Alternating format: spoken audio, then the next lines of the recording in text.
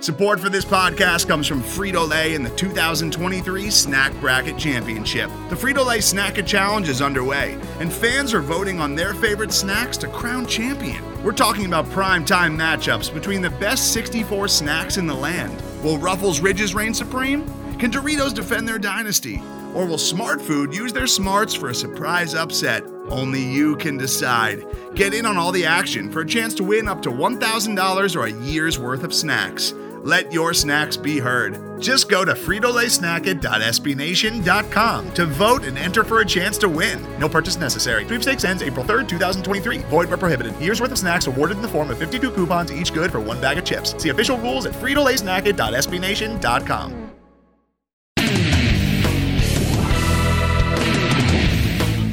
Welcome to the Black and Gold Banneret Podcast. Jeff Sharon, Eric Lopez, and Brian Murphy with you here as, football's back. We're back from the bye week. How was the bye week, gentlemen? It was solid. What did I do? I went to 2 football media availabilities, so really there was no football bye week. How about you, Elo?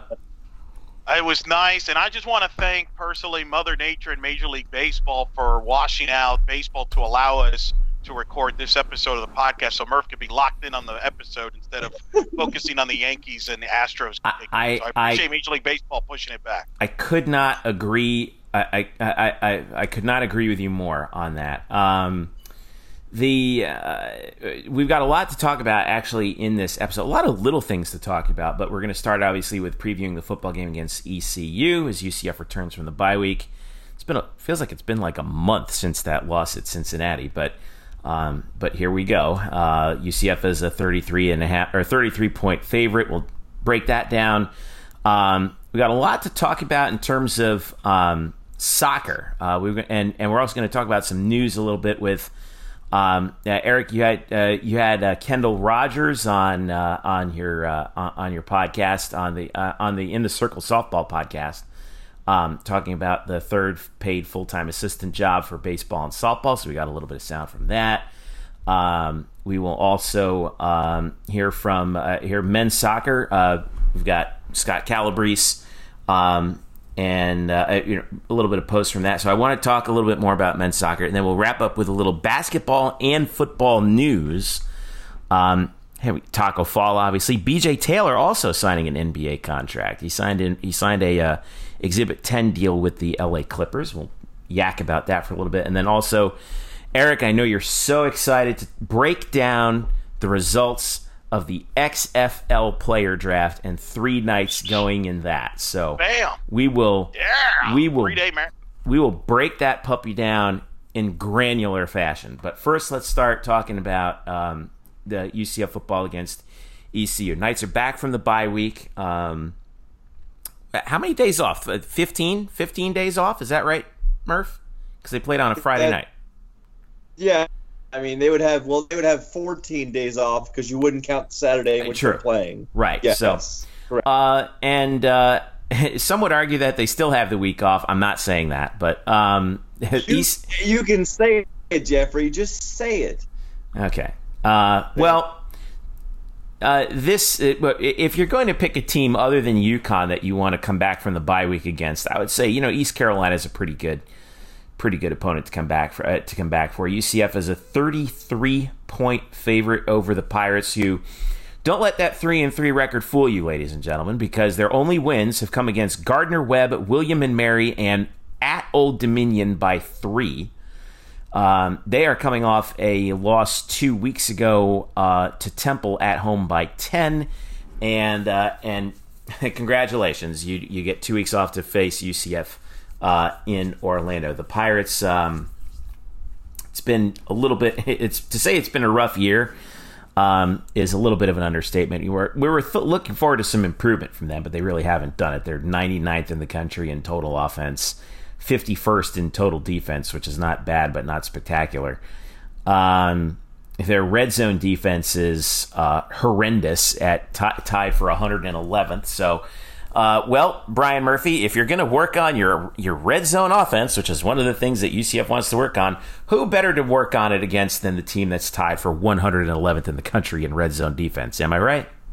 Sounds about right. I think, for as much as we can talk about UCF's issues, one of the issues they haven't had is really putting away the teams that they should. And while they've had close games with some difficult competition, or at least I would say top 40 competition, they really beat up on the also-rans pretty well. And they've done that throughout the season, and I think they'll do that here. I mean, when you look at this ECU offense, and you just take out their Gardner-Webb inflated 48 points back in early September, you have offensive totals of 6, 10, 19 and a win, 24, 17. This team can't score, at least certainly not enough with UCF. The defense is not bad, but again, this should not be much of a task for the Knights. Holton Ahlers is back at quarterback for ECU. He's got 6 touchdown passes on the year. He's averaging 190 yards a game. His top target is Blake Prohl. And if that last name sounds familiar to it should. He is Ricky Prohl's son. Is that right? I hope so. You just said it. Well. Anyway, he is the son. As we frantically look for who his father is. Well, yeah, no, Ricky. Oh, he's the son of Ricky Prohl. He is the son of Ricky Prohl. Well, I was trying to figure out what's the connection because I know Ricky Prohl didn't play at ECU, but Ricky Prohl played at Wake. Yes. And has the unusual distinction of scoring 2 of the most significant meaningless touchdowns in Super Bowl history. But anyway, Eric, as you look at this ECU squad and what UCF has to do, what do you want to see? What do you want to see the Knights do in this game? Well, first of all, that just reminded me of the Thursday night NFL game a few weeks ago, where Troy Aikman found out that Cooper Kupp's dad was his backup quarterback in Dallas, was on the roster of the Cowboys in the early 90s. He just realized that. And he's like, hey, hope you're doing well. Yeah, hey, what do you know? Is that? So that was funny. Well, I think for UCF, I think you just want to come out and play well. And to Murph's point, jump on them, kind of like you did. Look, East Carolina, I think East Carolina is going to be headed in the right direction. Mike Houston's a new head coach in his first year, coming over from James Madison, where they built a national title program there at FCS level. Very highly regarded. Obviously, the Scotty Montgomery deal didn't work. And I think this is an important hire because I do think if you're the American, East Carolina is an important program to try to get back to being good at football. And they really haven't been the same, ironically enough, since the Hale Perriman game back in 2014 when UCF won the game on the Hail Mary, where Rashad Perriman caught the touchdown to win the conference championship in the last game of the season at East Carolina. East Carolina has not been the same. Obviously, they fired Ruffin McNeil, which has turned out to be a terrible move, considering he had an offensive coordinator by the name of Lincoln Riley, who I've heard has done pretty good things since. So, they've had some troubles there. And I think they're going to be they are much more competitive. They're going to come out ready to play. So I think UCF has to be ready to play and not take them lightly. I think that's what John want to see, is coming out aggressive and jump on them like they've done on teams for the most part here at home. Home's not been the problem here, guys. It's not been the home field. UCF's played fine at home. It's just been away from home. By the way, for those who are wondering about it, since that Hale Perriman game, ECU lost the bowl game after that, and they've gone 5-7, 3-9, 3-9, and now 3-3. So they have going back. Yeah, they're the curse of Rashad Perriman. It's true. Over under for this game is 62.5, and yeah, Murph, you've been around the team. There's really not much that we can talk about here to break down this game, other than it's time it's time to show that you're ready, that they're ready to play, and the offense has worked out its kinks during that bye week. Do you get the sense that they've done that, or what? Yeah, well, I mean, I get the sense insofar as that they say they're ready to play. Which, what else would they say? Right. It would be news if they came out and be like, "Man, that bye week was awful. We are just not ready to play." Could you imagine if they said that? We are definitely unprepared for this. We do not want to play. We did nothing but play Madden all week. It was terrible. Yes, but I mean, I think a lot of guys kind of openly talked about how a couple of things. One, they needed this break because when you're a program like UCF and you lose 2 out of 3 games, it kind of hurts your ego a little bit, especially when you don't lose for 2 years. So I think this break comes at a good time for them to sort of reset because they kind of needed to take a break. They after losing 2 out of 3, they needed to take a breath, and so that helps. Also, I do think that they have a bit of a chip on their shoulder, knowing in the areas in which they have come up short recently. That includes red zone offense and red zone defense. They got to force more turnovers. They got to run the ball better. Things like that. They got to hold on to the ball. Dylan Gabriel's got to be better at protecting the football. I think things like that have been pounded into their skulls. They know what their weaknesses have been, and I think they're ready to come out after the bye. And as tight end Jake Hescock said today, Wednesday after practice, Hescock said, we're ready to come out and make a statement. So that's what you should expect to see from this team, especially against a team that, again, they should bulldoze.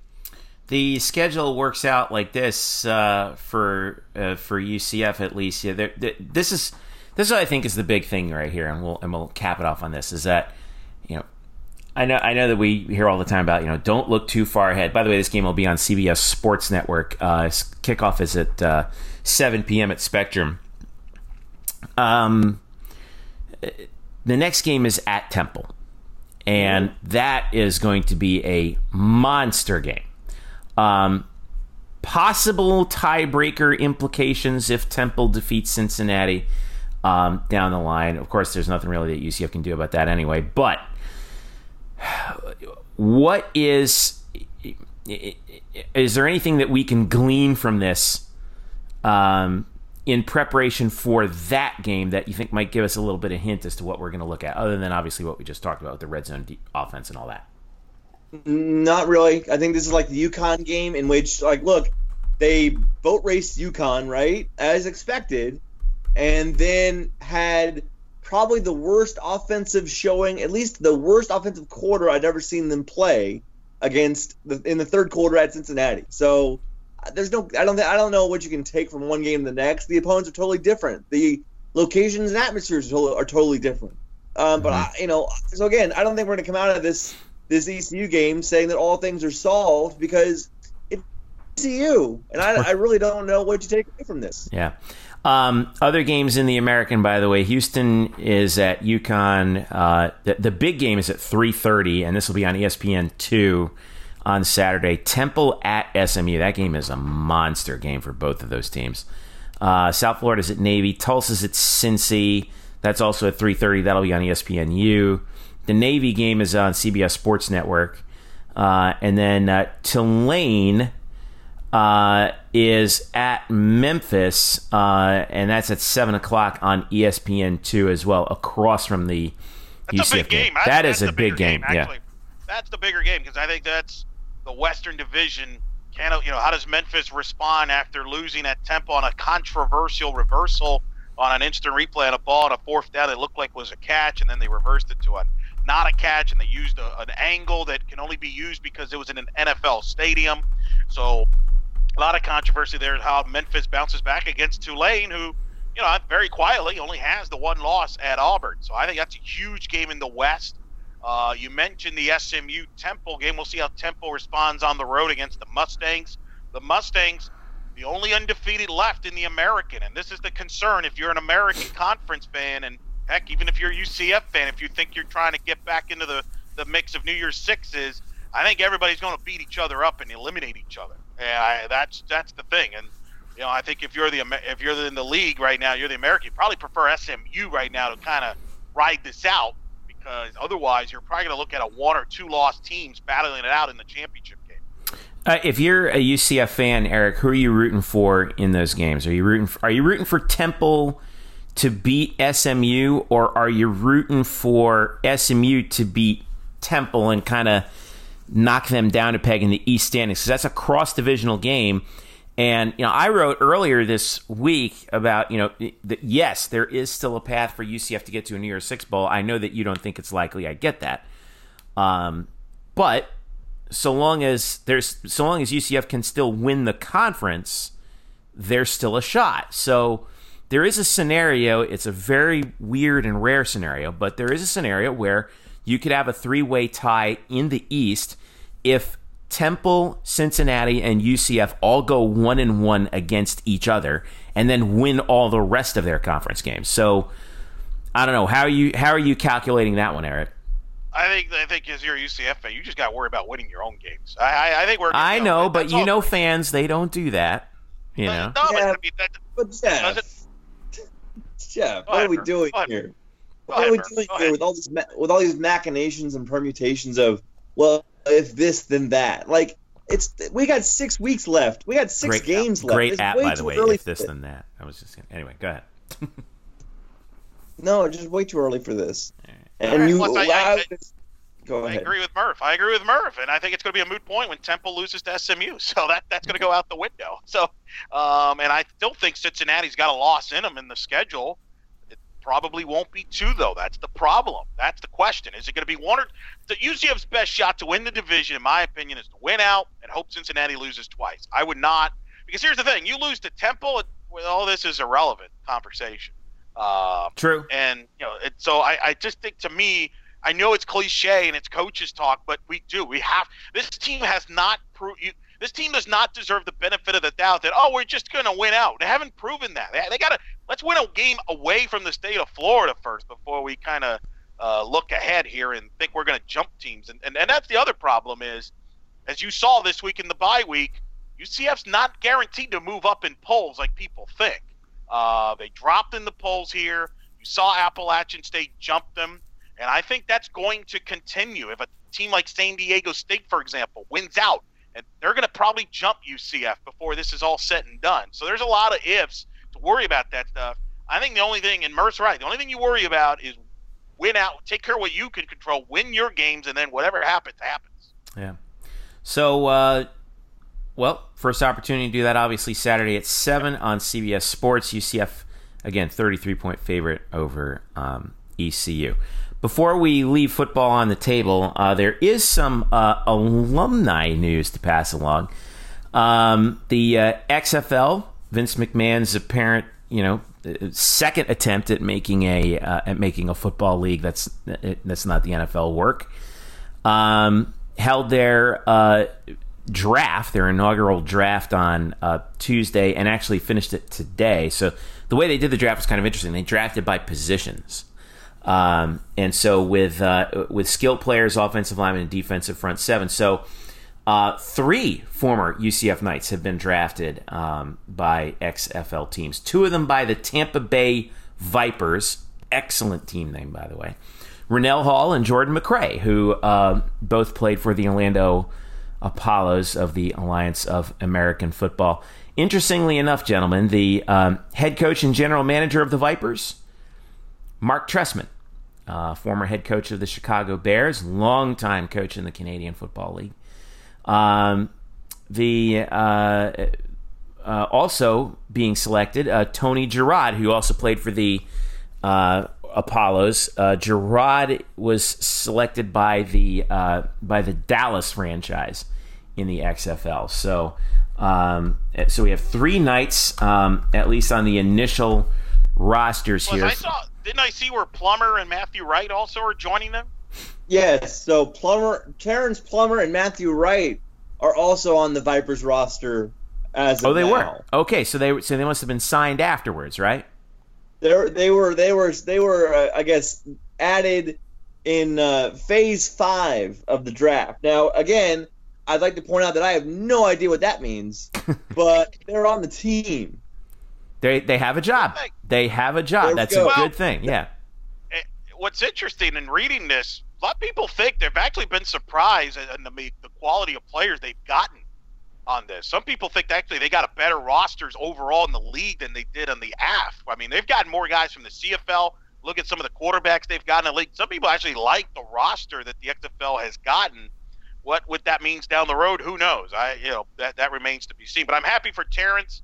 I've known Terrence for a long time, so I'm happy to see him play in the States. And I've definitely seen – I think there's an interesting thing that a lot of the Canadian football players are playing in this league, which I don't think we saw that, Jeff, in the other league. That's true because they're I don't know what it was. I guess that the guys who ran the Alliance, they didn't want to tread on the CFL's ground, but Vince McMahon doesn't care about that. So let me tell you a little bit about Vince McMahon and how much he cares about things like territories, right? So I'm happy to see a bunch of UCF guys playing nearby in the state of Florida.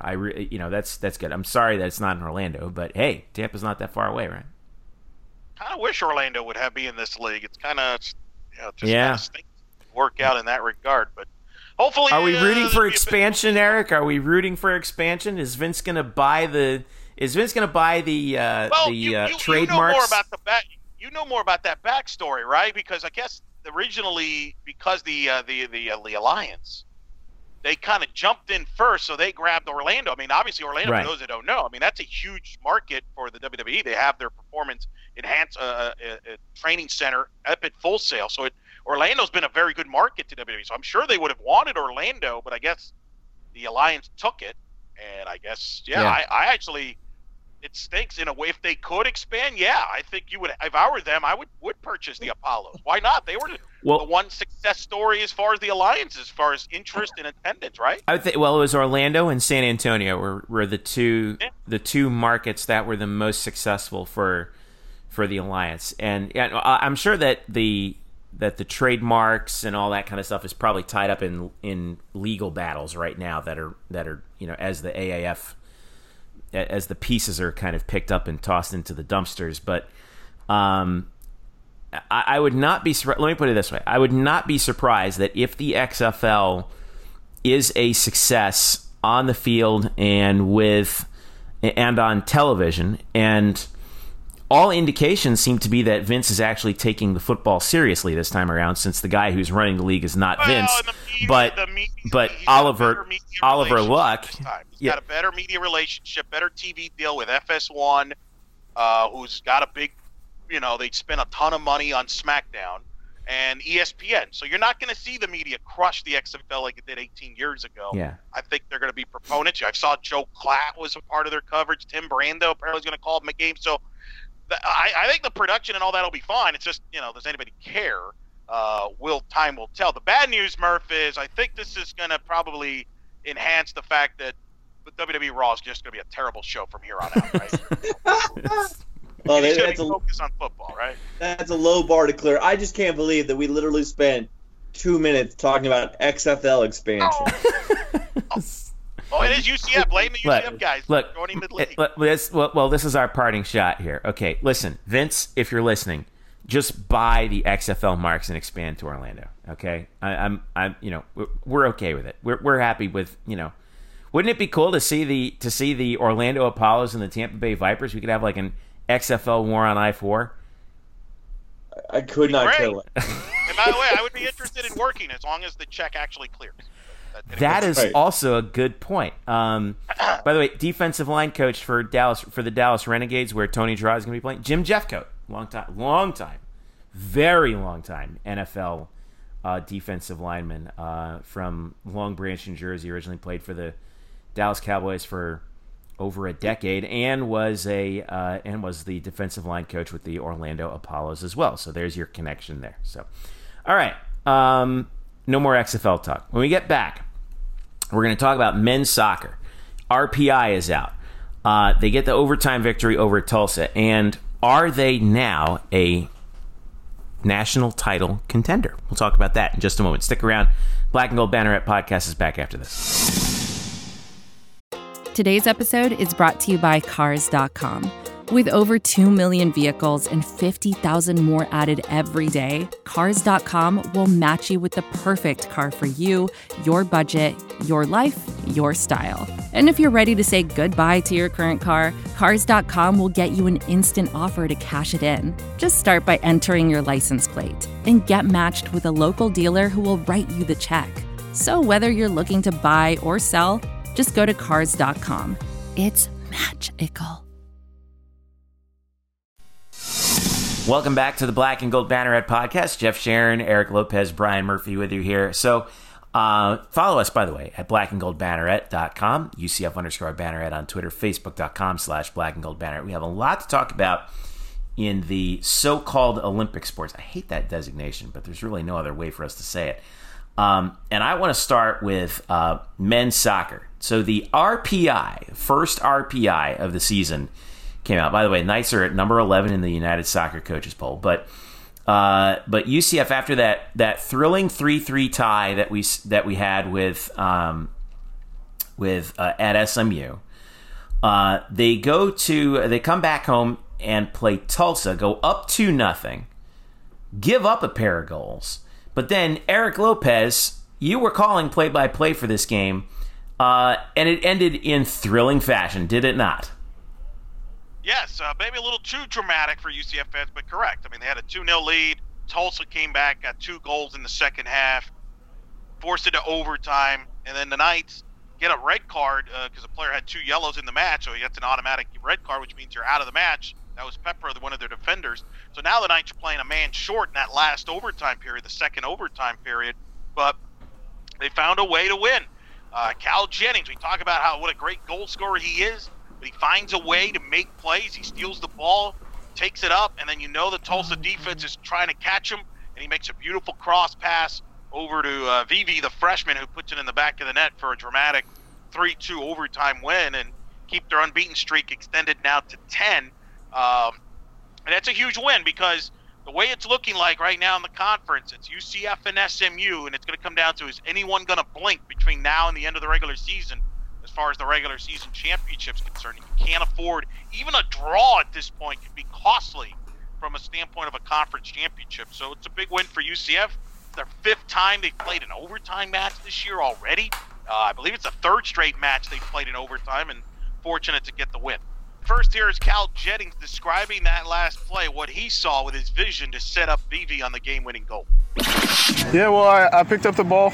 It was great pressing by Jonas to kind of make the ball predictable where it was going. I was able to do the work, get in there, and then I saw 2 players to my right, and I knew it was a 3-on-1. If I could get it to them, they'd have an open net and a better opportunity to score than I would. So that's what I did, and luckily the ball got through, and great finish from Gino. And then there was one more sound clip too, wasn't there? Yeah, I mean, there's some concern here, Jeff. This second match in a row, the UCF has let a 2-goal lead disappear, and Coach Calabrese is the first to say, yeah, that's something that we need to work on. We have to be willing to work for 90 minutes. And when you look at us, we're 2-0 up against SMU. They get a goal. We're 3-1 up against SMU. They get goals back. And they were avoidable. And so 90 minutes of concentration, 90 minutes of effort, 90 minutes of competing is the only way you can give yourself that best chance to get the right result. So I'm happy that we continue to get good results because it's always better to learn while you're winning as opposed to have to take a loss and then deal with the consequences of the loss and still have to learn the same lessons. So for that I'm really happy we got the result, but if we want to achieve things kind of in the postseason, I mean, even with the rest of our conference season, we're going to have to address this. We're going to do better. But your team responded. I mean, things were not going your way, and you regrouped at overtime. Was there something you told the team between the end of the second half and overtime there to change things a little bit? I think it's what they knew, which was that they were outplayed for 45 minutes, and they were outworked. And so that was brought to their attention, and that we can't play the way we want to if we don't do those things. That's kind of the prerequisite to play possession-oriented football, and to build up through the back and to get results are those things. And so our guys, they did respond. They did respond, and they were tired, and we were man down, and so that overtime was better. It was certainly better, but again, we can't do 45 minutes, be at a really high standard with our work rate and our concentration, and then another 45 minutes not have those same standards. So it's something that we know and that we have to address because these guys have high standards for themselves too. They're upset that game went that way. They're upset that the SMU result wasn't different and that we didn't take care of a 2-0 lead. So it's not just the coaches. they want this for themselves, and I think we all know what we need to do. There you have it. Coach Scott Calabrese after the match talking to him there. So look, they got to clean that up here. They got to play full 90 minutes. They have a target on their back, and they got to kind of stay sharp. They can't afford to cough up those leads like they have, and I think they understand that. We'll see now what happens, Jeff. They're going to go on the road at UConn this Sunday, and then after that, the big one against South Florida in Tampa. And you mentioned the RPI. They're number 4 RPI. This is a team that's playing for a conference championship, playing for a national seed, and potentially try to put themselves in position, Jeff, where they could literally play every NCAA tournament match at home up until the College Cup in Cary, North Carolina. Yeah. Now, okay, let's talk about this for a second, because they have 5 games left: at UConn, at South Florida, home for Stetson and Memphis, and then at Cincinnati. You mentioned that they are number 4 in the RPI. I think that's the big story, I think, for me that came down this week. They're number 4. They are behind number 1 Virginia, who's 10-0-1. St. John's out of the Big East at 11-1, and then Wake Forest, who's 10-2, and actually UCF right now at 8-1-2. That lone loss was to Wake Forest. Georgetown at 5, SMU's at 6. Down the line out of the American, you don't see another American team until South Florida at 39. So, okay, number 4 in the RPI is spectacularly high. And I think it's the highest UCF has ever been in the men's soccer RPI, if I'm not mistaken. Can we now say that this is a legitimate national championship contender? It's definitely a College Cup contender. And if they can clean up some things defensively, I think they can be. I mean, no question about it, which is it's nice to say. I mean, but they have the offense. They're a top 10 offense. They've got a transcendent player in Cal Jennings, who is a goal away from being 2 goals away from 40 career goals. And I would argue, Jeff, might be the best UCF soccer player over the last 20 years. I'm not going to comment on players in the 90s, and before that there were some great players I didn't get to see them play and have put up great numbers. But I would argue from about 2000 to the present, I don't think there's been a better UCF soccer player than Cal Jennings. I think he's legit, and we've had some great players that have gone on to play in the MLS in recent years, so that tells you a lot. So, yeah, I think they're a contender. The rankings prove that. They're number 3 still in the top soccer drawer poll. They dropped top drawer soccer, right? Yeah, they dropped 2 spots in the United Soccer poll because of the overtime game against Tulsa. But they're talented. They're explosive, but they got to play, as Coach Calabrese said in that audio, they got to play 90 minutes. You can't coast because teams are going after you now, and you don't want to have a slip-up or 2 because that could be the difference in dropping some spots. So, yeah, I think they have a shot to make a run here. Obviously in the conference tournament, first of all, I think their focus is the regular season title, them and SMU, and then you got the conference tournament, and you hope you get a high enough seed where you don't have to get on a flight during the NCAA tournament until hopefully the College Cup, which is like the Final Four for college soccer. Yeah. By the way, Cal is actually a nominee for the Senior Class Award, which by the way the fans vote on. So if you want to take a look at that, make sure you hop over to UCF_M Soccer on Twitter. They actually have that link up there. We retweeted it out on UCF_Banneret, so you can get the chance to vote on that. It's really something. Murph, I'll tell you, Murph, you were a long time ago in a past lifetime. You were a beat writer for UCF men's soccer back in the day. I don't think you ever would have thought about College Cup ever came up in any of during that time. No, absolutely not. I mean, I don't want to throw any names under the bus, but when I was on the beat back in 2006, that was not a great time to be around UCF men's soccer. That was a period of transition and some turmoil, and that was not a good time. And listen, back then there were people that didn't want to have the men's soccer program at UCF. There were some people, Jeff, and you know this. There was whispers. Some people were like, "Hey, why don't we add?" men's track, for example, so you could slip in some football players and things like that. There were a lot of people that wondered if soccer at UCF men's soccer would ever be successful at being at the shadow of the women's soccer program and the success they've had. So Scott Calabrese has done a phenomenal job, and I don't know if he gets enough credit for the job he's done. This is only his 3rd season. I don't want to say it too loud because there's a job open at Orlando City, MLS franchise. Oh boy. And if you watch the U.S. men's national team play at Canada on Tuesday, like I did, and losing 2-0 to Canada for the first time in 34 years, who knows? That job could be open too. So let's keep it quiet and hope that Calabrese stays here. Yeah, let's keep it quiet on the podcast. Well done, Eric. Although I will say this. If Team USA decided to hire someone like Scott Calabrese or someone who coaches offense the way Scott Calabrese coaches UCF, a team that never met a shot it didn't like, soccer would be back to being fun again in the United States. I will tell you that because, again, this is the best soccer team in the state, pro or college, if you ask me.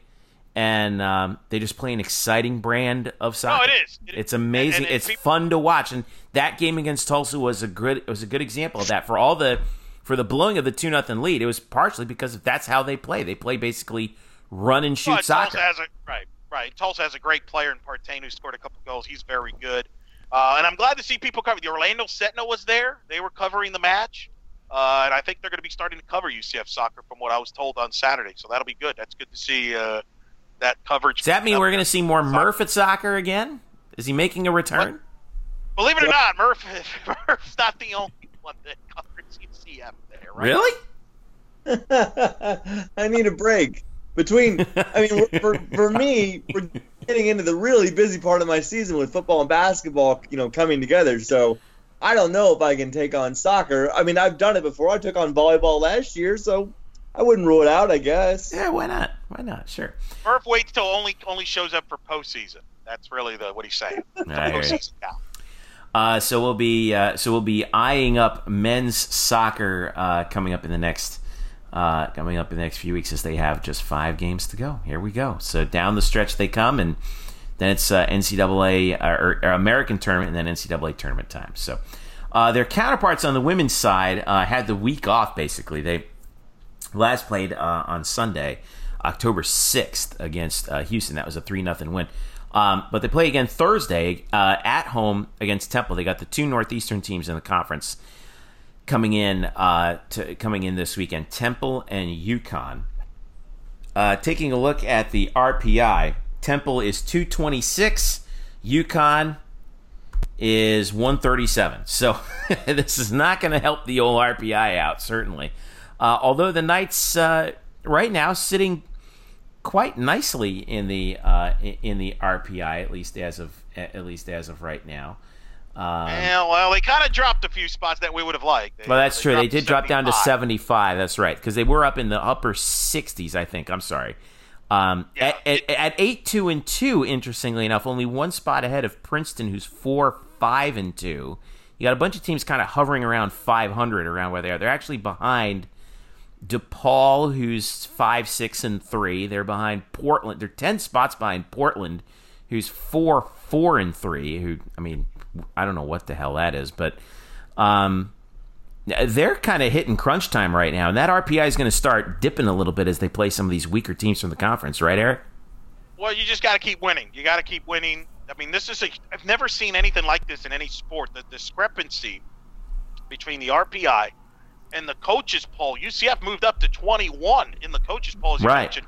That's a huge discrepancy, and I just wonder if UCF were to win out, stay in the top 25, and their RPI, let's say, is in the 50s, 60s, what does the committee do?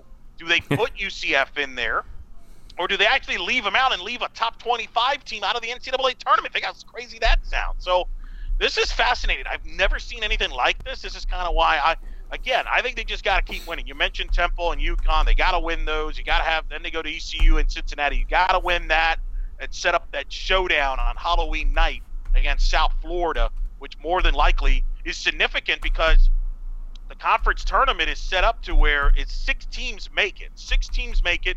The top 2 get a bye. They've actually changed the format this year. It used to be that the regular season champion would host the entire tournament. That is not the case anymore. The 3 versus 6 and the 4 versus 5 matchups will now be hosted by the higher seed on campus. So which means, let's say you're the 3 seed, if you're which is either going to be UCF or South Florida more than likely, that means you got to play a home match in your place against a 6 seed and then probably get on a plane to go to Memphis, because Memphis more than likely is going to win the regular season title. So that means extra travel if you're the 3 seed compared to the 2 seed, where you don't have to play a game. You can just show up to Memphis ready to play with fresh legs in the semi. So that is significant. That could be looming on Halloween. But to get to that, UCF has to take care of business and on the pitch. You cannot have any slip-ups for the reasons you brought up in the RPI. Cincinnati right now is actually, believe it or not, tied in the conference standings with UCF and South Florida at 3-1, although they are 5-6-2. By the way, you mentioned that. But you mentioned UConn and Temple. They are respectively 4th and 3rd from last. They're both at 2-4 in the league and both at 500 overall. Memphis, like you said, Eric, continues to lead the league at 5-0-1. That one draw was against ECU, believe it or not. That was a stunning result. Yeah. And by the way, Memphis 7-0 at home this year. 16 points overall in the standings and 13-1-1 overall. So I don't know. It's not looking likely that they're going to slip up anytime soon, but they could. So you never know. Their slate the rest of the way, I think, looks pretty made out to be pretty good for them. They only have 3 games left: Houston, SMU at home, and then at Tulsa. So they're heading down the stretch. Probably their toughest match. SMU is pretty good. That's probably their toughest match left there, as far as a possibility of them dropping a match. Yeah, and here's SMU at 8-4-1 overall, but 1-3 in the league. I mean, it's a weird year, and yet it's not in women's soccer in the Americans. So, but like you said, you got to take care of UConn and Temple at home to begin with. Volleyball, 12-6 right now, 5-1 in the conference. Got a weekend sweep when they needed it in an odd weekend. So this is their kind of crossover weekend where it's split between home and road. They played South Florida last Friday, dropped the first set 26-24, and then steamrolled them the rest of the way to get a 3-1 win at the Corral. Then came home to face Memphis and got the sweep there. So I say sweep of the weekend because they won both the matches, not because they swept every match, obviously. But that's bigger that they needed. They've won 3 in a row now after getting swept at Cincinnati, and like I said, 5-1 in the league right now, 12-6 overall, and now they have the toughest road trip of the year in terms of distance coming up this weekend. They play Friday at 8 at Wichita State. Wichita's not what they used to be. Remember Wichita went undefeated that first year in the American, Eric, and everyone was like, "Oh my gosh, what are we doing with this team?" Right, that was a big talk, right? Like, other than men's basketball, that volleyball, that was going to be a big boost for the league with Wichita State. Well, not so much this year. They're 4-14 overall, 1-5 in the league. The toughest test that UCF is probably going now. Still, it's a loud gym that they play in, so it's going to be a tough match anyway, because their fans are insane. But in terms of the quality of play, the toughest match they're going to have coming up is at Tulsa on Sunday at 2. By the way, you can watch that through Tulsa's website. There's a live link on UCFnights.com. You can watch it at the Reynolds Center. Tulsa right now remember they split the league up into divisions for volleyball this year. Tulsa is tied for second in the West with SMU and Tulane at 4-2. Tulsa's 11-8 overall. Houston leads the division by 2 games. They're 6-0, 12-9 overall. Also in the East, on the UCF side, Cincinnati is 6-0, UCF is 5-1. Everyone else is under 500. But Tulsa's probably going to be the toughest match in a jammed up West right now. And yeah, I mean that's it. Either way, though, as we look at the RPI, Eric, UCF right now is sitting kind of pretty right now. They're at 29 in the RPI, 1 spot behind Cincinnati.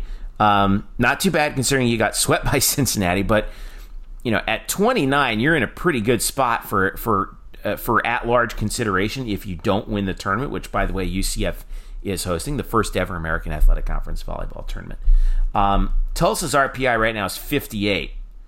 And that's going to be a key match, Tulsa. right? It's a big match. I mean, Tulsa's a bubble team. So, I mean, I think Cincinnati and UCF are in good shape to make the tournament. The question is, and this is where we're going to get into this more as we get closer to that conference tournament, is will this tournament help or hurt the league as far as getting more teams into this field of 64? I think in Tulsa, this is a big match for them. They're on the bubble. Well, this is where I think what Todd Dagenais said at the start of the season when he talked about the tournament was pretty interesting, because the reason why they formatted the tournament where it was 6 teams in the top 2 and then the division winners get the byes is because they were concerned about if you dilute the tournament field, it really hurts the teams that are in the top 50, top 100 in the RPI in volleyball. And the RPI is everything in terms of tournament at large selection right now. So if you're UCF, even if you lose to Cincinnati in the tournament, you're probably gonna get another good RPI game on your schedule there, and likely at least 2 against top 50 opponents, or at least top 75, assuming that if that happens. Tulsa right now is at 58. As you go through the I know Wichita's at 138, but rolling through the top parts of the RPI, Cincinnati 28, UCF 29, Tulsa 58. That's the third highest RPI. You got SMU at 70, Tulane at 73, and then Temple knocking on the door of the top 70 of the top 75 at 78. So that could, depending on how they finish out, that could be good for UCF. I don't know. We're going to really see how that plays out in the tournament. It's not the best year for the American in terms of the RPI standings right now, but they do have 2 teams in the top 30, so that's going to be tough to watch. One thing that seems to be the case, Murph, I don't think you're going to get a chance to cover a regional in volleyball this year like last year when UCF got to host. I think unless they were to win out, and I think it's going to be tough to get a top 16 seed this year. Well, if they win out, though, I mean that would include at least 1 win against Cincinnati, and probably 2 if they play them in the tournament, which would be a big boost for UCF. Could be. Will that be enough? Who knows? Otherwise, I think they would be traveling probably Florida if they win the SEC with Mary Wise and company, or maybe somebody like Louisville. So Murph, if you want to cover another volleyball region, you might have to travel. That's my point.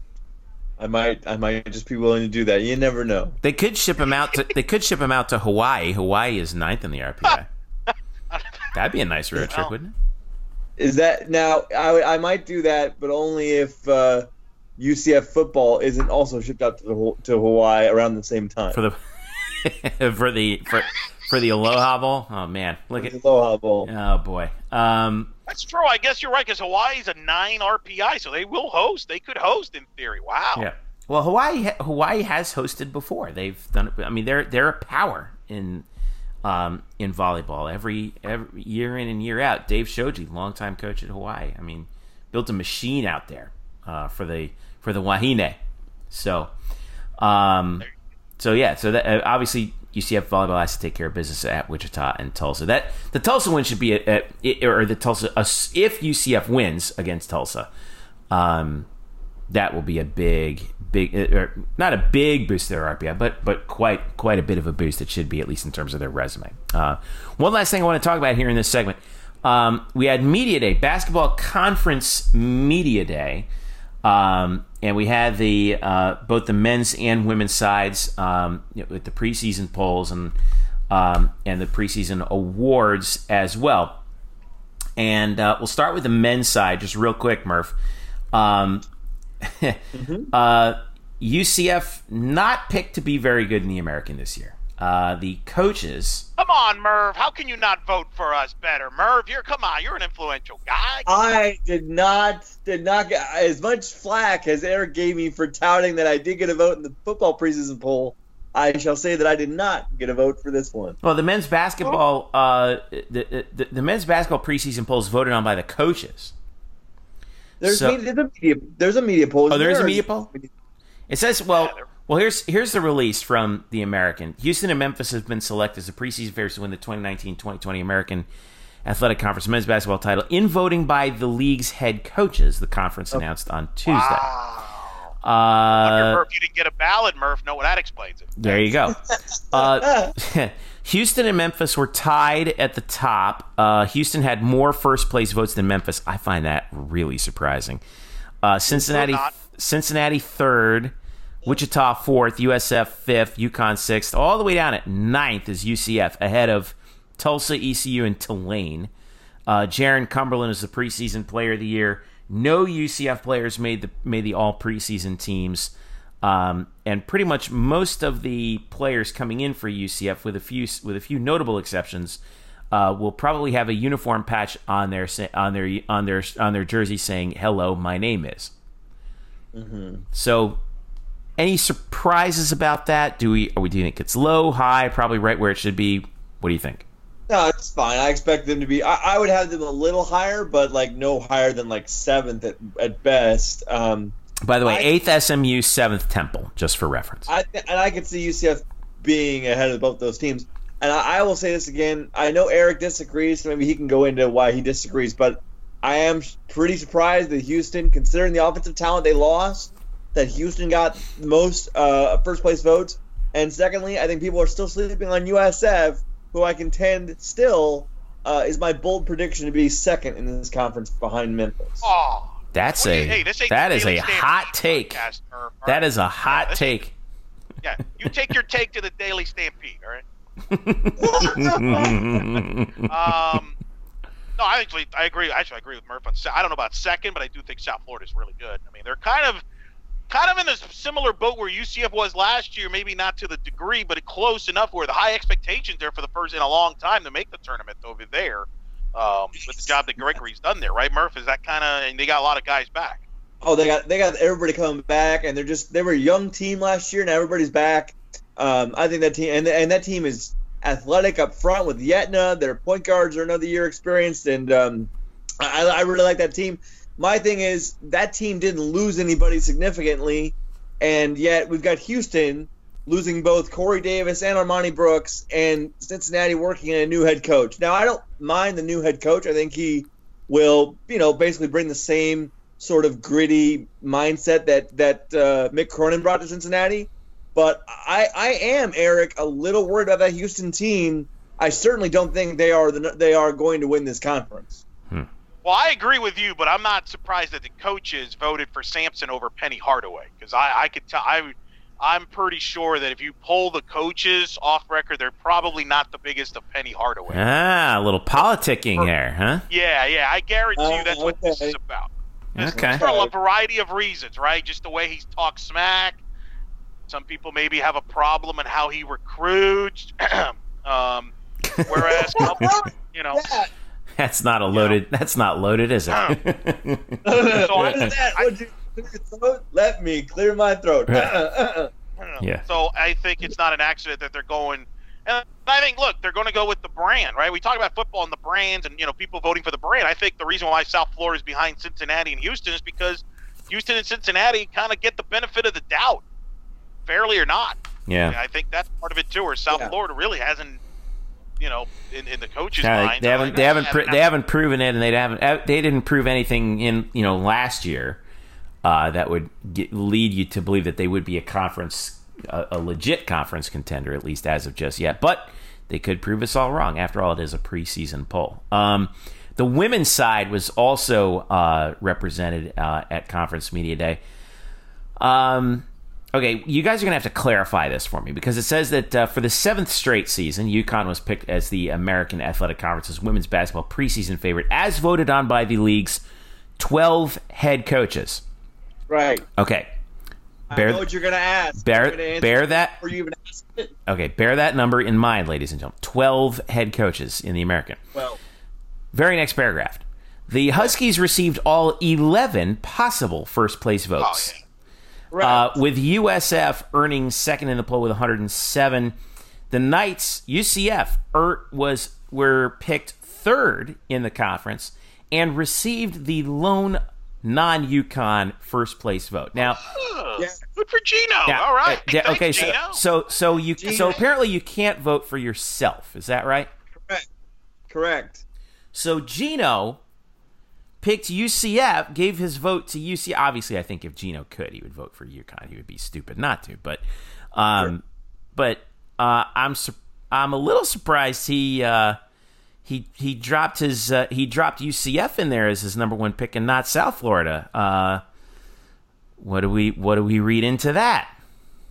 Maybe he's trying to make nice with Coach Abe. You know, things kind of ended. I'm suspicious. What do you mean? What are you suspicious of? What? Like, what do you? I'm suspicious of Gino Auriemma. How about the fact that Gino just thinks that UCF is the second best team in this conference? That's not big of a leap. Which, by the way, I agree with him.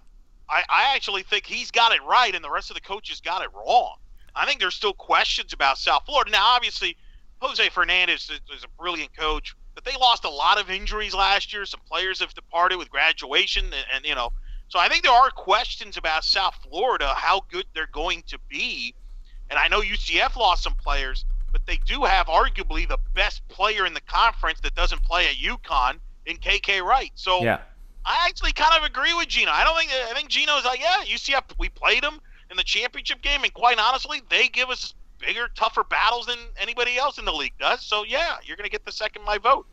Well, we've got both UCF and South Florida are dealing with a number of departures. Interestingly, UCF is only returning 5 players. They're returning a total of 5 players.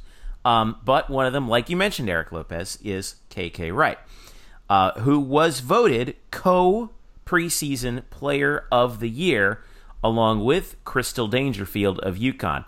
By the way, does this not set up one hell of a matchup between those two at some point a little bit later on this year with UCF and UConn? The two best point guards in the league, at least in terms of what we think in the preseason, getting ready or going at it at some point.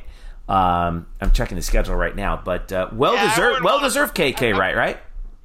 I wouldn't push that narrative too loudly on the week of the game. All right, we want to play, not just go in quietly, play a nice game. By the way, they play January 16th in Orlando, and then February 22nd at UConn. By the way, anyway, go ahead.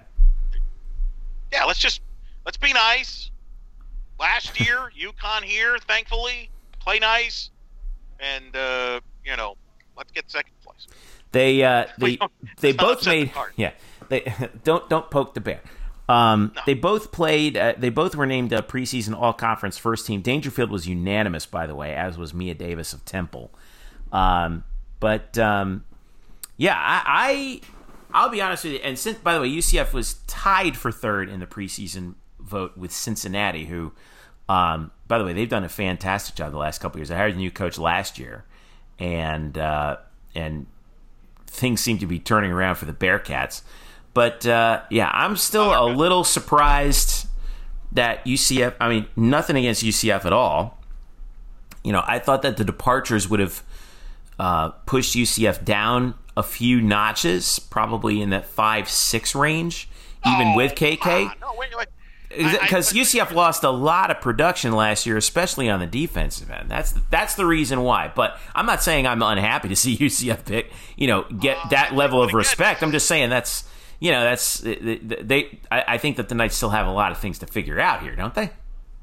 Yeah, but we say that every year, and Coach Abe figures it out. I mean, every year she's been there, they've been finished, I believe, top 4 in the league at worst. I don't have it in front of me, but she's been at the top, so I think it tells you that, hey, she'll figure it out. And again, as I said, she's got the best player in the league that doesn't play UConn in her roster, and that's the most important thing. And, I think they like some of the young players that are coming back. We'll learn more about it at Media Day next week, so we'll see. My concern about them is if you look at the schedule and the conference schedule, you mentioned Cincinnati and UConn, alongside USF. I think everybody feels those are the top 4 teams in the league. Mm-hmm. UCF is the only one that has to play UConn, Cincinnati, and South Florida back to back to back twice in the schedule.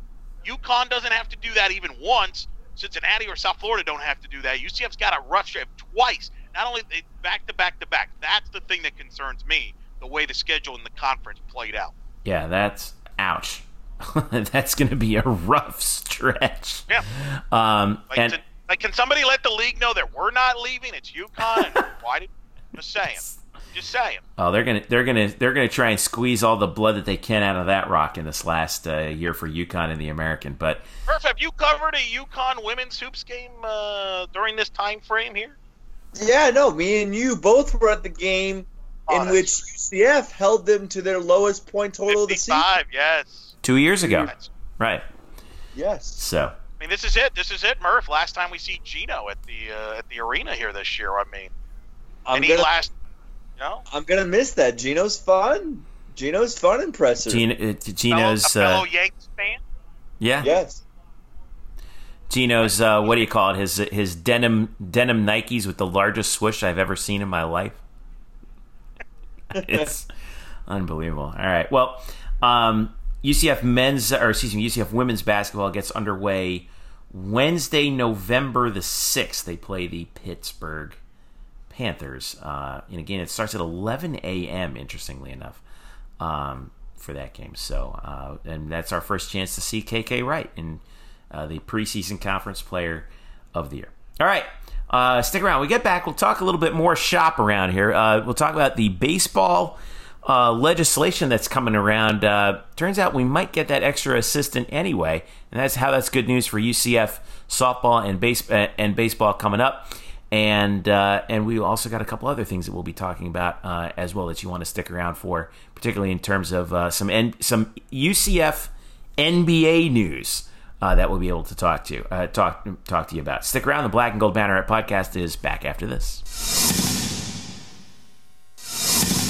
Welcome back to the Black and Gold Banneret podcast. Jeff Sharon, Eric Lopez, Brian Murphy joining us once again here. Now, I wanted to we got some it's a good week for news and notes stuff, right? So, first thing we wanted to talk about, so Eric and Brian, the third paid baseball and softball assistant, which we were all flummoxed by the NCAA voting it down a few months ago, apparently is back on the table. It's funny how when there's why can't they just vote it over the top the first time instead of having to see what the backlash is and then be like, oh, we made a mistake. Maybe we should actually have it again. So Eric, you've been following this very closely, and Brian, I know you haven't. You have been. So Eric, I'll start with you. What is the deal? What is going on with this? So this Friday, they're going to do a re-vote potentially to try to put the legislation back on the table to vote on it. Yes, you have. So they're voting again to have the vote again. Yes, basically. Okay. This is and the reason why. And I had a full in-depth interview with Kendall Rogers of D1Baseball.com on the podcast I host, In the Circle, on Fast Pitch News. It's In the Circle SB on Twitter. You can follow that whole episode. It's out. It came out Monday, and the reason was because there was some chicanery going on with the last vote, where some people voted no, even though they were supposed to vote yes, including the American Conference, where the representative kind of went rogue, even though the coaching staff wanted to vote yes. So there was stuff like that was going on, which Kendall explains in the interview why all of a sudden this has life in it. And we hope, anyway, that it has life. We'll know Friday if they will re-vote. They got to re-vote to see if it's up for legislation. And if it is, then they might vote on it again on the deal. But, this is about a third position full-time assistant coach. That's for baseball and softball. That's the big gist of this. And this has been a hot topic in the sport of baseball. As you'll hear here, a snippet from my interview here with Kendall Rogers, and mentioned Greg Lovelady, which Murph will comment here after the audio, talking about the discretion, the importance of having the third assistant, and perhaps administrators not caring enough about baseball and the student athletes in baseball. Here's Kendall Rogers. Well, and it's even worse when you think about it in financial terms. You look at college baseball. Most places, it's the number 3 sport behind men's football and men's basketball. And then you look at the NCAA level, and you're talking about college baseball being the number 2, gross revenue sport in the championship level. So what I mean by that is obviously NCAA does not run college football in the Division I level, so that's separate. But they do run the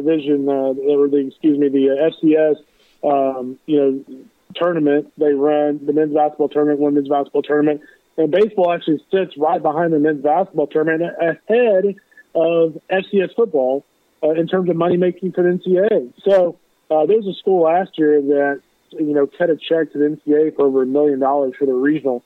So we know the NCAA is making a lot of money. And again, this is not the NCAA doing this. But my point is when it's making millions of dollars for the NCAA and it's making money for some schools, it's giving a lot of schools notoriety in a major sport. It just blows my mind that this is so hard to pass. And it blows my mind, honestly, that college baseball doesn't get more love from administrative level. It's like having a business and having a product that's a hot selling product, but not applying any kind of marketing budget towards it. It makes no sense. And this is the same way, I feel like. All right, so there is Kendall Rogers explaining the revote and then the assistant coach ratio as far as baseball is concerned, which is one of the worst. And Murph, you were there when Greg Lovelady spoke out about it back after the vote first was denied back in the spring. I think it was April. So obviously it's a big moment. Greg Lovelady's been very outspoken among other coaches about this particular topic. Yeah, and he's got a good point, as do many other coaches have a good point. I mean, college baseball has really grown over the past, decade or so, or 2 decades.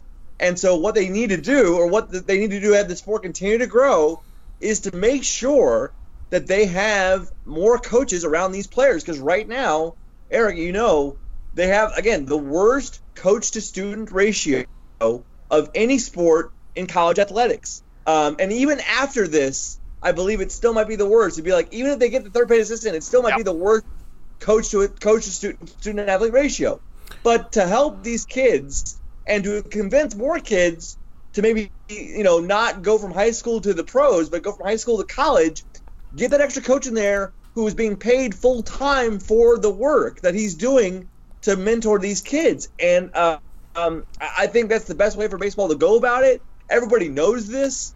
And the fact that it got voted down the last time was just so it was stupid. It was completely stupid. Yeah, it was apathetic. It was malicious. I just think people did not really just don't care what happened. So hopefully that's changed. Again, I don't know of a huge portion of people other than maybe some private ADs who don't want to pay the extra money or university presidents who don't want to pay the extra money.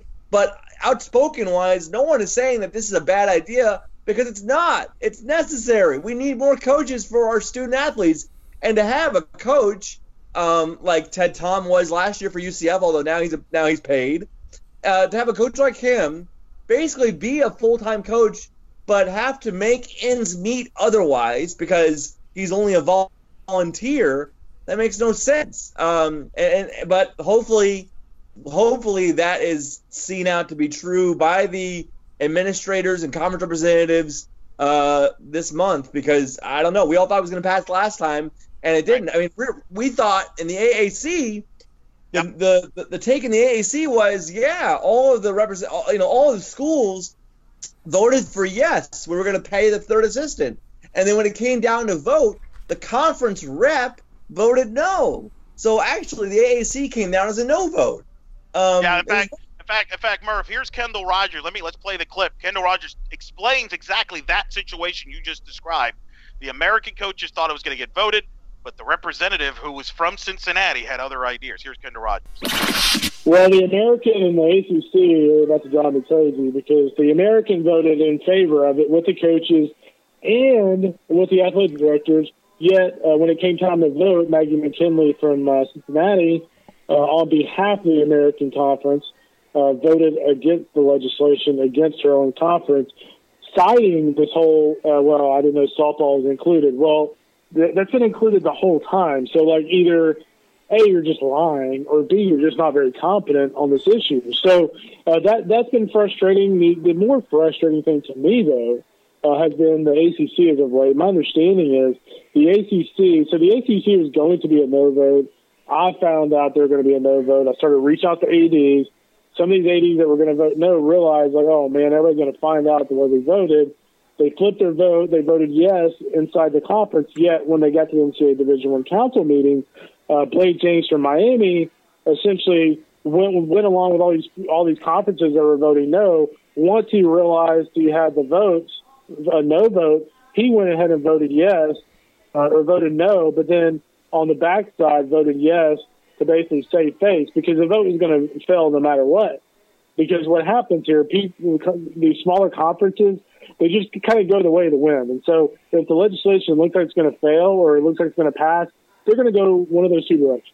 And so what happened here is the ACC essentially went out and made sure they had no votes.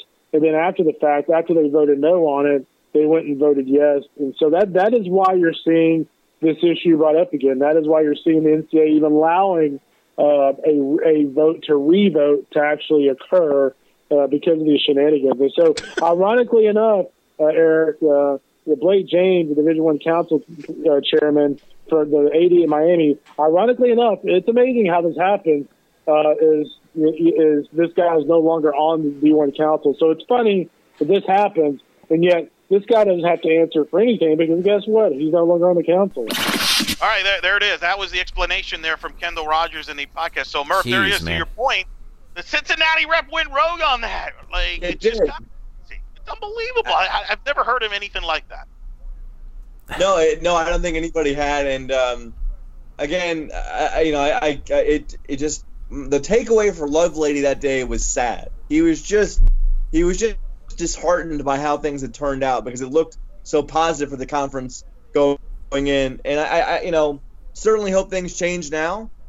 Because it needs to. They absolutely needs to for this sport and for baseball and softball to grow and to be better and to continue to grow as sports. So do we think it's going to pass? This is the last question on it. Yes. Okay. I don't know. I keep following Kendall. Kendall's got a lot of connections. I mean, it depends on who you talk to. The problem is there's some people here that don't want to do it because softball's involved. There's some people that, quite frankly, don't want to involve. And he mentioned this to me in the podcast. The Big Ten, for example, is very anti-baseball, so they don't want this. They have over 1 million sports they care about more, like wrestling and things like that. So it's very complicated in that regard. And the unfortunate thing about it, let's clear this up. It's not mandatory. Like, they're just giving you the opportunity to bring in a third full-time assistant. If you don't want to do it, you don't have to do it. But it's just unfortunate because this creates a lot more jobs for coaches. And like you mentioned this, Murph, and you've covered big college baseball. I've covered you, all three of us. Mm-hmm. The volunteer coach, and I speak for the same in softball. They're basically a full-time coach, but not getting paid. And that's the travesty about it. Yeah. Yeah. Well, I mean, we're going to have to follow this. And by the way, huge thanks to Kendall for the insight on this. And I know that a little cross-promotional here. Make sure if you're into college softball, you need to subscribe to Eric's podcast, In the Circle, as well. How can you follow that podcast again, Eric? In the Circle SB on Twitter. Of course, your favorite podcast places, like you're listening to this podcast. You can listen to the In the Circle on Fast Pitch News podcast. You can go to fastpitchnews.com for all the details on that. Full in-depth interview with Kendall Rogers as they're getting ready with fall ball here, because UCF had their first practice in the fall on Wednesday, and we've been told that Aaron Fitt will be coming down here in the near future to kind of see what UCF's got, which, Murph, is going to be interesting here. First practice, a lot of new faces that I know you're going to be seeing trying to get to know here in the next few weeks. Oh, my God. I mean, the 2020 baseball roster is up right now for UCF on their athletics website. Is anyone on it? Well, that's the thing. You can tell how many kids are new just because they don't have a headshot yet. Right. The kids who are back are the ones who have a picture next to their name, and then you have about half the roster that's just a name with no picture. Just put up a bunch of Twitter eggs. Roster. Remember the Twitter egg? Yeah. That's right.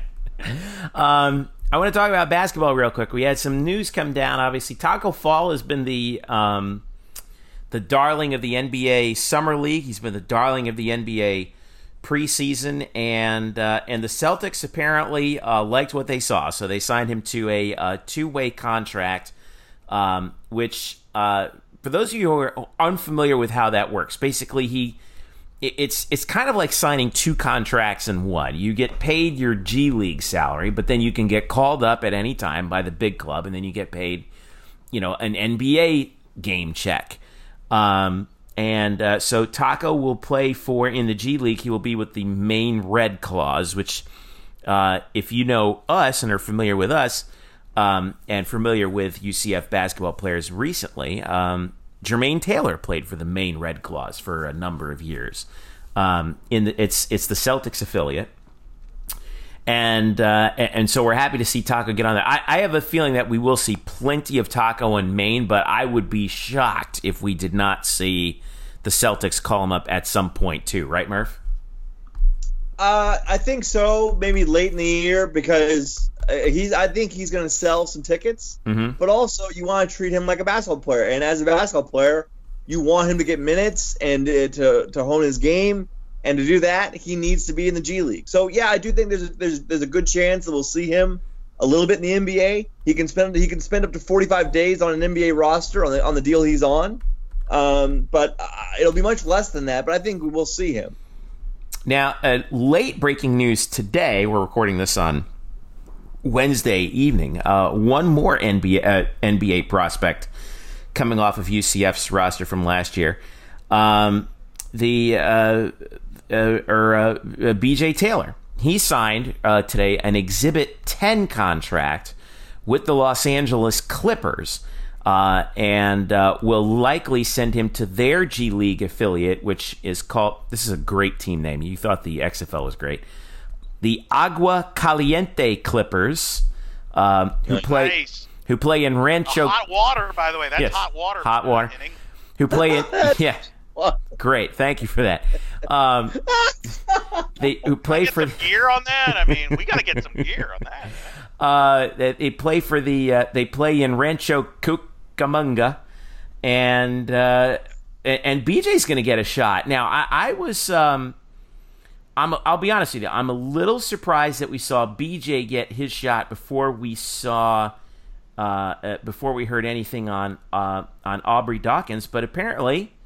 Doc Rivers, who's still at the head of the Clippers, and by the way, makes his off-season home here in Orlando. I actually saw him in a restaurant this summer in Orlando, by the way. Likes what he saw from BJ Taylor, and is going to bring him into the fold. So, what do we think about that, Brian?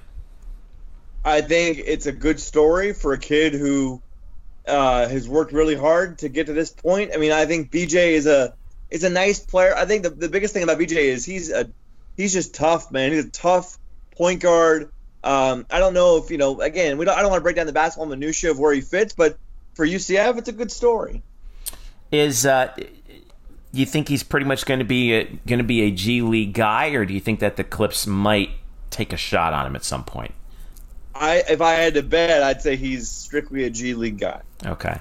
Now, keep in mind, though, injuries could impact some of those things, like call-ups and things like that. Because, for example, the Clippers are going to be without Paul George for the first month with shoulder surgeries. So who knows, depending on how things play out, and then if you have other injuries, Kawhi Leonard sometimes takes games off.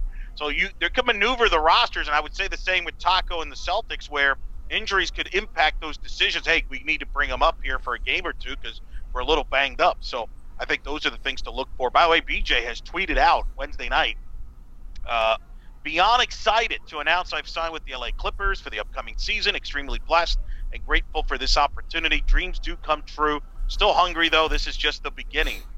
So BJ obviously very excited, and not a bad run. I mean, the Clippers are going to be a title contender. So, I mean, that's not a bad team to hang around. I mean, a very talented basketball team with some great guards there. If I might say so myself, Southern California is a nice place to live and do your work. By the way, Aubrey Dawkins, I did mention him, was originally an Exhibit 10 prospect in the Summer League with the New Orleans Pelicans, but did they decide to pick him up or no? Is he a free agent right now? I haven't seen him on their roster, but I haven't really heard anything official. I'm guessing though that they have not. Yeah, because I didn't see him on the G League's list of players, at least as right. But we still have plenty of time because we're right now in that as we approach the beginning of the NBA season, we're kind of in that mesh point where guys are starting to get assigned and signed and then reassigned, and hopefully Aubrey gets a shot somewhere. So hopefully we'll hear about him in the next couple days.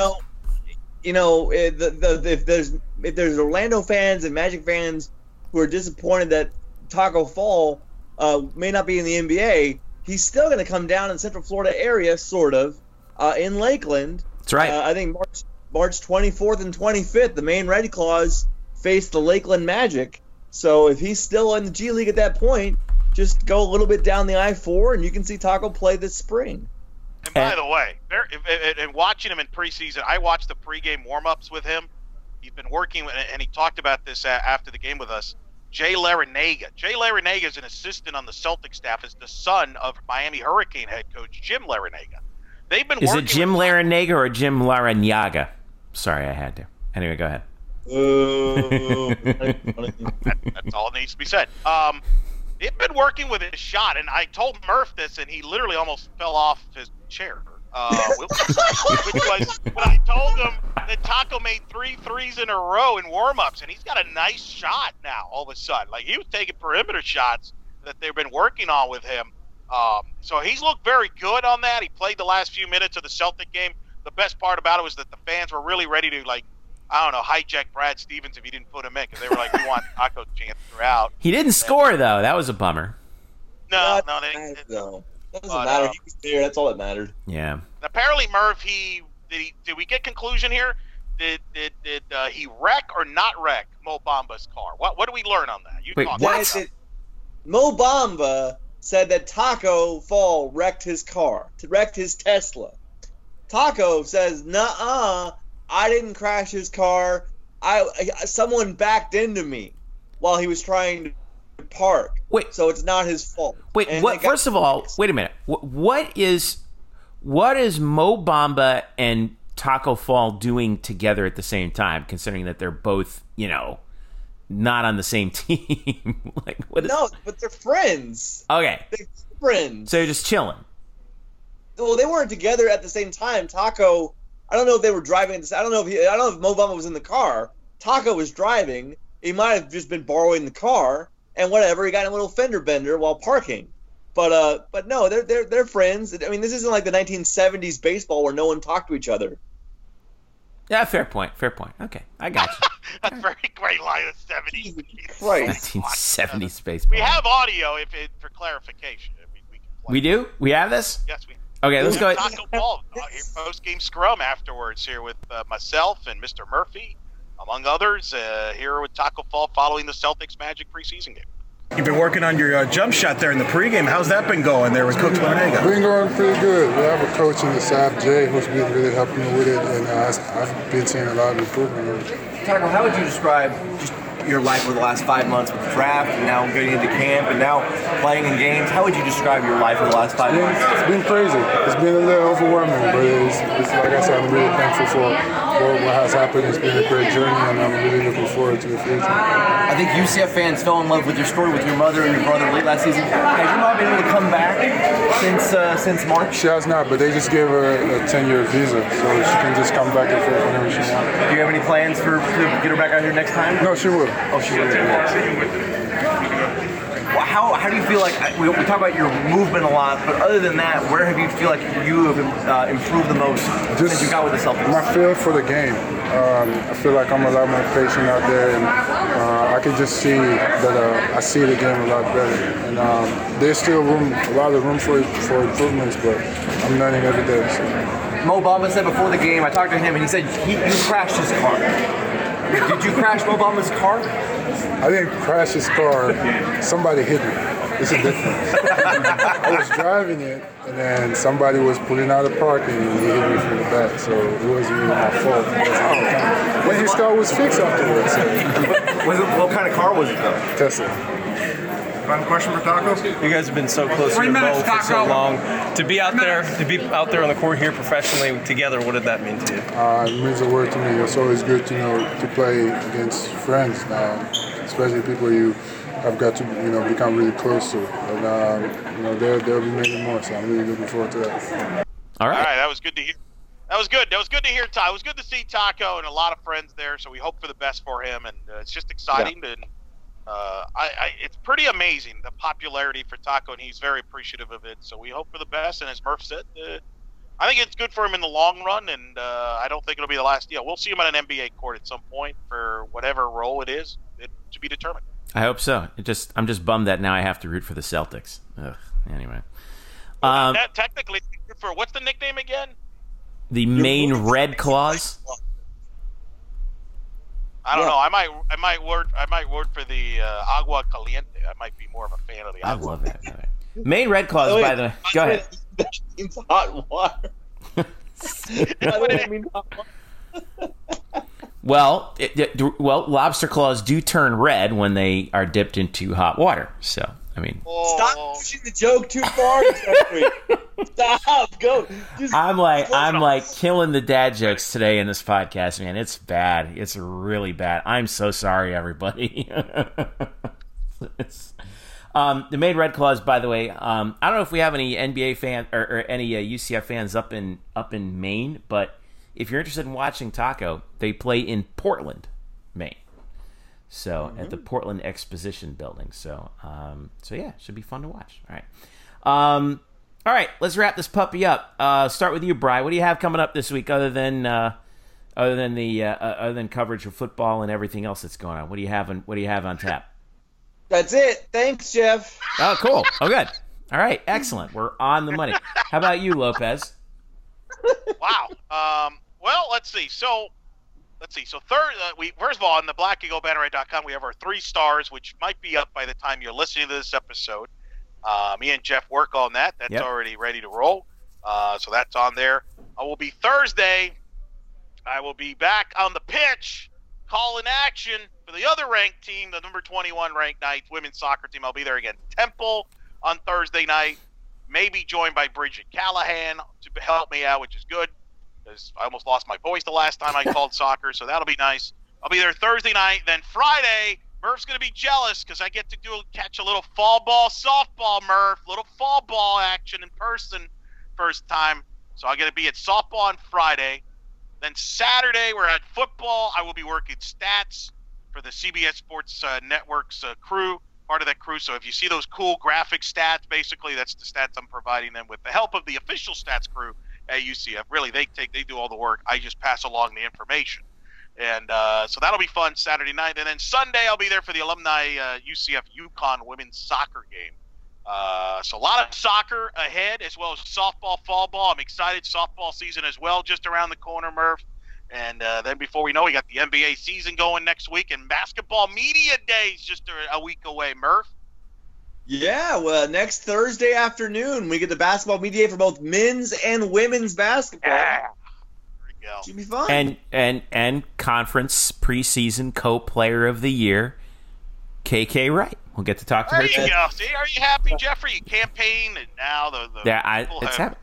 And by the way, co-players of the year with Crystal Dangerfield too. So of UConn, who, by the way, really liked her. I thought she was a superstar in the making. So all right, let's wrap this puppy up. We've got, don't forget, obviously, to follow us at blackandgoldbanneret.com, UCF_banneret on Twitter, Facebook.com/blackandgoldbanneret.